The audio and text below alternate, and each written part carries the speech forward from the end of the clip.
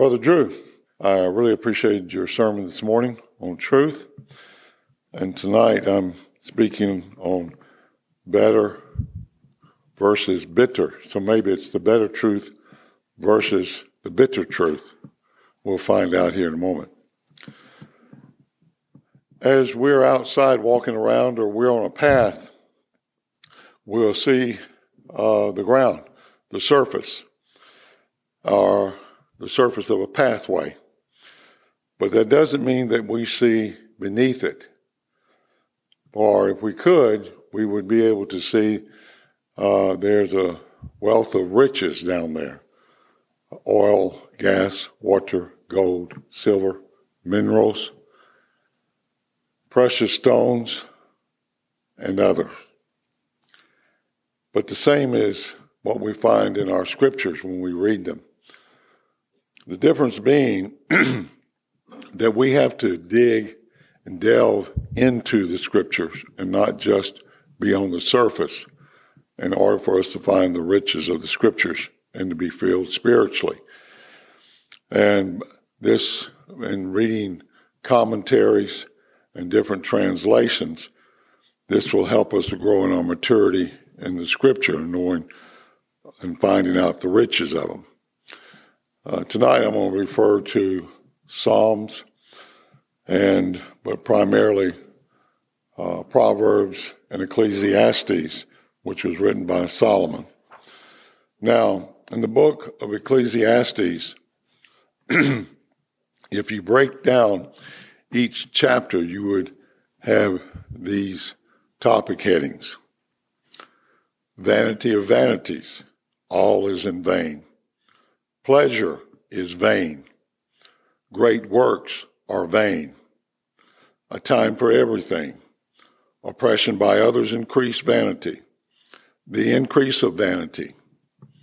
Caution against hasty vows. The vanity and evils of life. Choose the better things. Wisdom is better than wealth. Self-righteousness. Do not trust in might. Discoveries of a backslider. Respect for rulers. The inequities of life. All things come alike to all, not just some. Principles for living. Wisdom is better than strength. Wisdom and folly. Wise men and fools.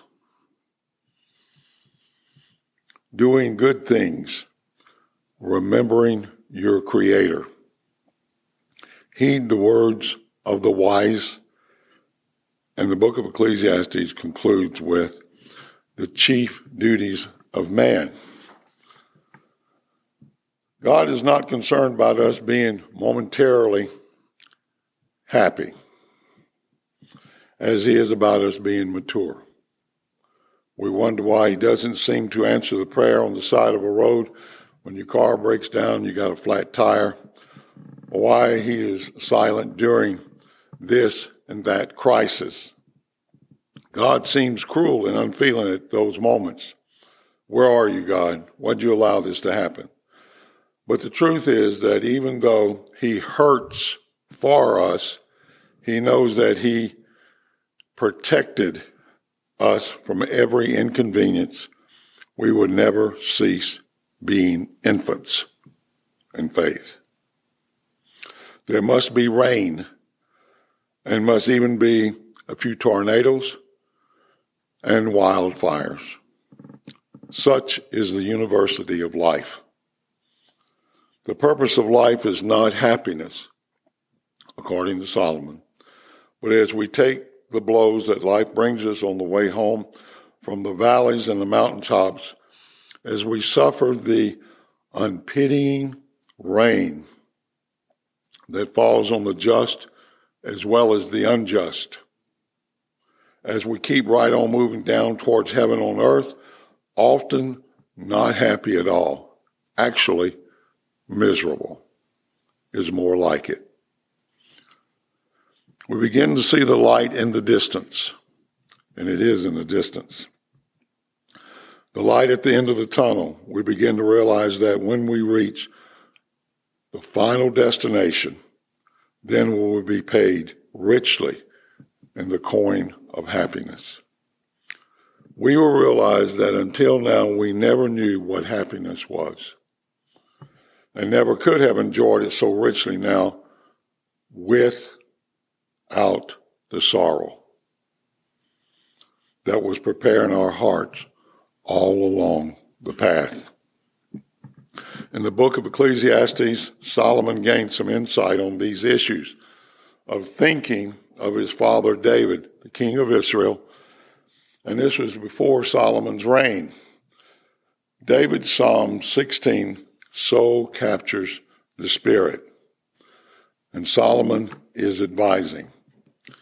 It is paraphrased, and the paraphrase comes from Dr. David Jeremiah. So if you're looking in chapter 16 in Psalms, it's not going to read as I'm going to read it. The message: keep me safe, O God. I run for dear life to you. I say to God, be my Lord. Without you, nothing makes sense. And these God-chosen lives all around, what splendid friends they make. Don't just go shopping for a God. Gods are not for sale. I swear I'll never treat God names like brand names. My choice is you, God, first and only. And now I find I'm your choice. You set me up with a house and a yard, and then you made me your heir. The wise counsel God gives when I'm awake is confirmed by my sleeping heart. Day and night, I'll stick with God. I've got a good thing going, and I'm not letting go. I'm happy from the inside out and from the outside in, and I'm firmly formed. You canceled my ticket to hell. That's not my destination. Now you've got my feet on life's path, all radiant from the shining of your face. Ever since you took my hand, I'm on the right path. As was mentioned before, often we're not happy, but more often sort of on the miserable side. And that happiness is not the purpose of life. But now we will touch on what is the joy of misery. You say, wow, where are you going with this? To get us into an understanding and what is meant by this, we will need to take a little quiz. So each one of you is going to take your own individual quiz. It's true or false. The only person going to grade it is not me, but the Lord. So enjoy as I read and you take your quiz. I like laughter better than crying. I like weddings better than funerals. I like thinking of my birthday better than my dying day. I like compliments better than criticisms. I like shortcuts better than the long way around. And I like good old days than the way things are now. Now, if you mark true on any of those or all of those statements, you and I flunked the quiz. You see, Solomon would have said that his test key would have all had false answers. He prefers crying, funerals, death reflections, criticism, the harder way, and the bad old days. We could surmise that Solomon is somewhat of a sadistic person. We could say that he's glutton for a punishment or cruising for a bruising. However, as we read in Ecclesiastes 7:1-10, we can begin to see that he is trying to teach us what most teachers would avoid due to what seems to be totally negative. The key word in Ecclesiastes 7, 1 through 10 is better. It is the same word used in the quiz. The Lord shows us some of the medicine that tastes the worst has the cure. In these verses, Solomon is going to prick or prod us into thinking out of the box, not traditional way of thinking. The first thing he tells us is that sorrow is better than laughter. And he's not joking around about it. In Ecclesiastes 7:1, funerals are better than festivals. A good name is better than precious ointment. And the day of death than the day of one's birth. And you say, I'm not getting it. Believe me, I wasn't getting it either.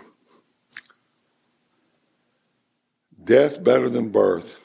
It's not that Solomon is buying into the philosophy of despair. It is that if that were true, then he would not tell us 8 different times in this book to enjoy life. You see, the Lord has Solomon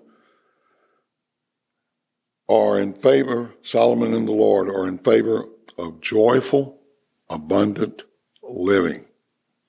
In the book of Proverbs, there are at least 30 verses emphasizing the goodness of enjoying life, such as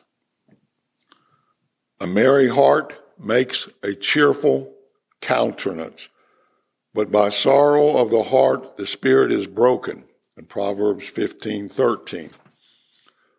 All the days of the afflicted are evil, but he who has a merry heart has a continual feast, in Proverbs 15:15. A merry heart does good, like medicine, but a broken spirit dries the bones, Proverbs 17:22. Solomon liked to have a good laugh, it seems, just like we do. We'd like to have a good laugh. So why does he prefer funerals rather than births? Well, Warren Wiersbe has said that laughter is medicine for a broken heart, but sorrow is a hearty meal of the soul. There are 2 phrases in verse 1, and the first explains the second. A good name is better than precious ointment, and the day of death than the day of one's birth. There are 2 days in our lives when our names is prominent. The day we received our name at birth and the day that our name appears in the obituary column. What happens between those 2 determine whether our name is a lovely ointment or a foul stench. The late Bill Bright, founder and president of the Campus Crusade for Christ International, told about growing up in Oklahoma in the 1920s and 30s, watching his father and grandfather conduct business affairs with other men. It was all done with a handshake. And Drew and I brought up this discussion about handshakes yesterday, which is almost unheard of today. Because of his grandfather's reputation in the area, he didn't realize exactly how respected his grandfather's name and word really meant until years later. But his legacy lived on. Which reminds me of the movie, probably many of you have seen it, Sergeant York. And you remember in that movie, Sergeant York made a deal with a neighbor to buy a piece of land, but his neighbor didn't keep his word, but they shook on it. But in 1948, Bill Wright was driving from California to Oklahoma to marry his sweetheart, Vonetta Zachary. I just wanted y'all to make sure y'all knew who she was. As he passed through Okmulgee, which must be an Indian name, it's not from my vocabulary list, Oklahoma, where his grandfather had lived for many years. He remembered that he had forgotten to purchase gifts from several members of the wedding party. So stopping at a jewelry store, he asked if he could make a purchase with an out-of-state check. And the owner said, no, it's our store policy. We don't take out-of-state checks. So as he turned to leave, the owner asked him, do you know anyone in Okmulgee? Thinking someone might be able to vouch for his honesty. No, I don't, Bill replied. My grandfather used to live here, but he died a few years ago. Are you Sam Bright's grandson? The store owner asked, his gaze lighting up as he approached Bill. Why, Sam Bright was the most honorable man I've ever known, and if you are anything like your grandfather,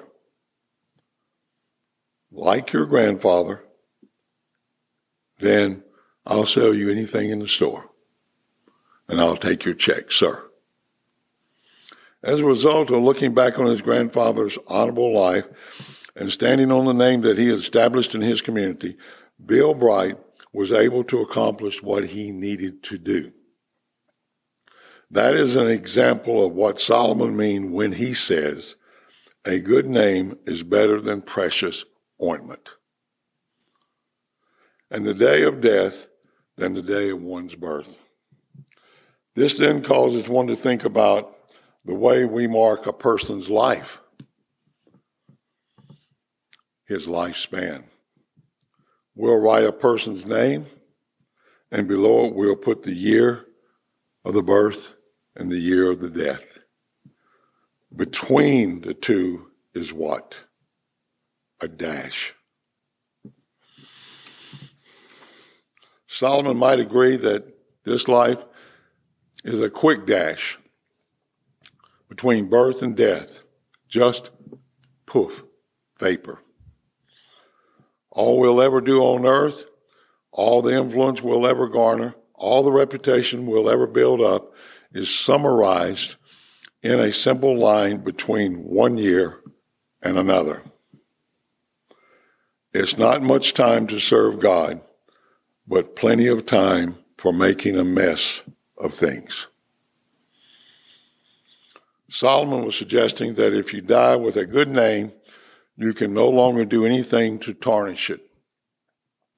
But on the day of your birth, you have an entire life before you, yet unwritten. In that respect, if you have a good reputation, the day of your death is better than the day of your birth. Looking back on life, well lived is better than looking forward to a life unlived. Ending a good life is better than beginning an unknown one. Mourning is a better teacher than feasting. Better to go to the house of mourning than to go to the house of feasting. In Ecclesiastes 7, 2-4. For that is the end of all men, and the living will take it to heart. Sorrow is better than laughter, for by a sad countenance the heart is made bitter. No, not bitter, made better. The heart of the wise is in the house of mourning, but the heart of fools is in the house of pleasure. Solomon does not want us to spend time thinking about our death. What he wants us to do and to see is that wisdom is forged in the fires of mourning, trouble, and disappointment. That's when we're molded and made. Fools with a frivolous, carefree attitude don't learn from the experiences of life. When men and women face adversity, like death, disease, and destruction, they learn fresh lessons from God. They take the lessons to heart and they become better instead of bitter. It is a choice. The great enemy is always ready with his often repeated suggestion, all things are against me.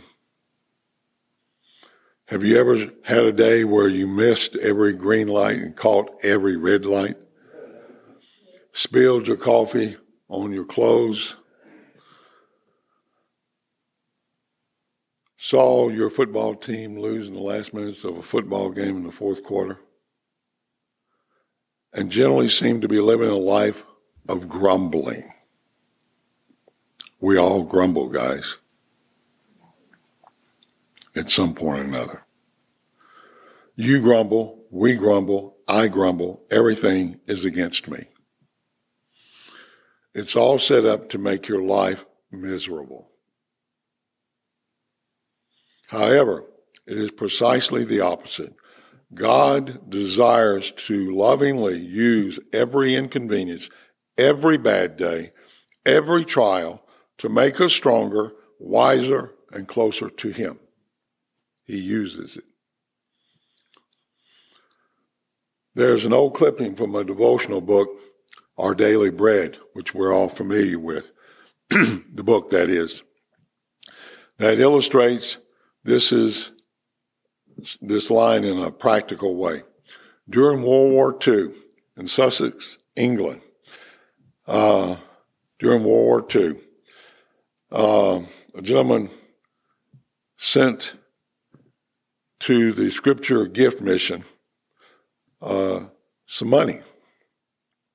And he enclosed a letter saying that he longed to give more, but the harvest on his farm had been very disappointing because of the lack of water. Can you imagine England having a lack of water? Blimey, mate. He was also fearful because the German bombs were being dropped in the area and his family and farm were at risk. He asked the workers of the Scripture Gift Ministry to pray that no bombs would fall on his land. So, Mr. Ashley Baker wrote back from the mission and said that while he didn't feel led to pray that exact same prayer, he had prayed that God's will for their lives would prevail. Shortly after, a huge German missile crashed down on the farm.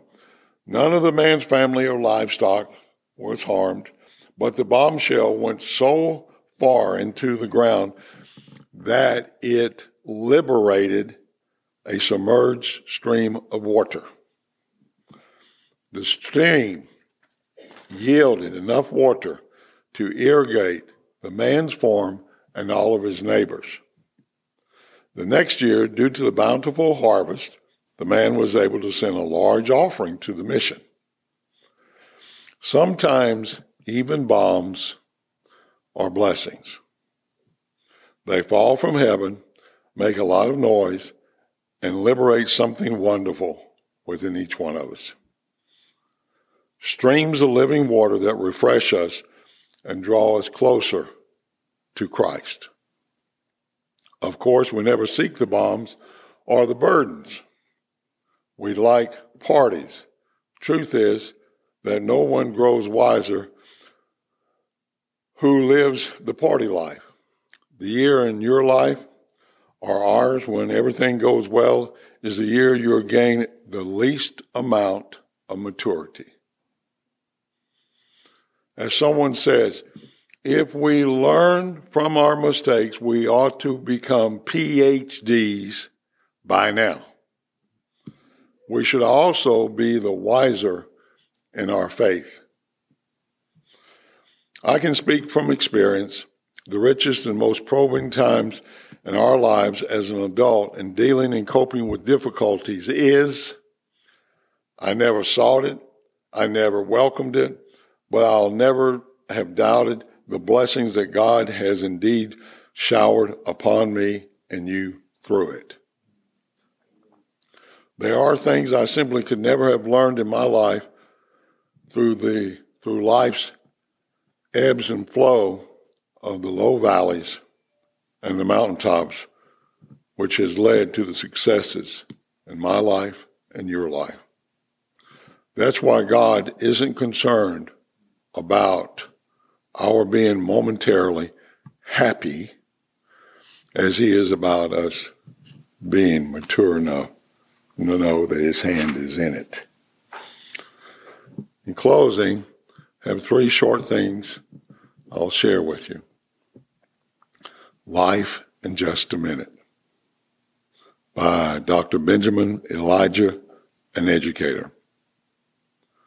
Life is just a minute, only 60 seconds. In it. Forced upon you, can't refuse it.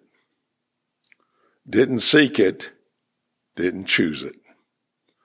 But it's up to you to use it. You must suffer if you lose it. Give an account if you abuse it. Just a tiny little minute, but eternity is in it.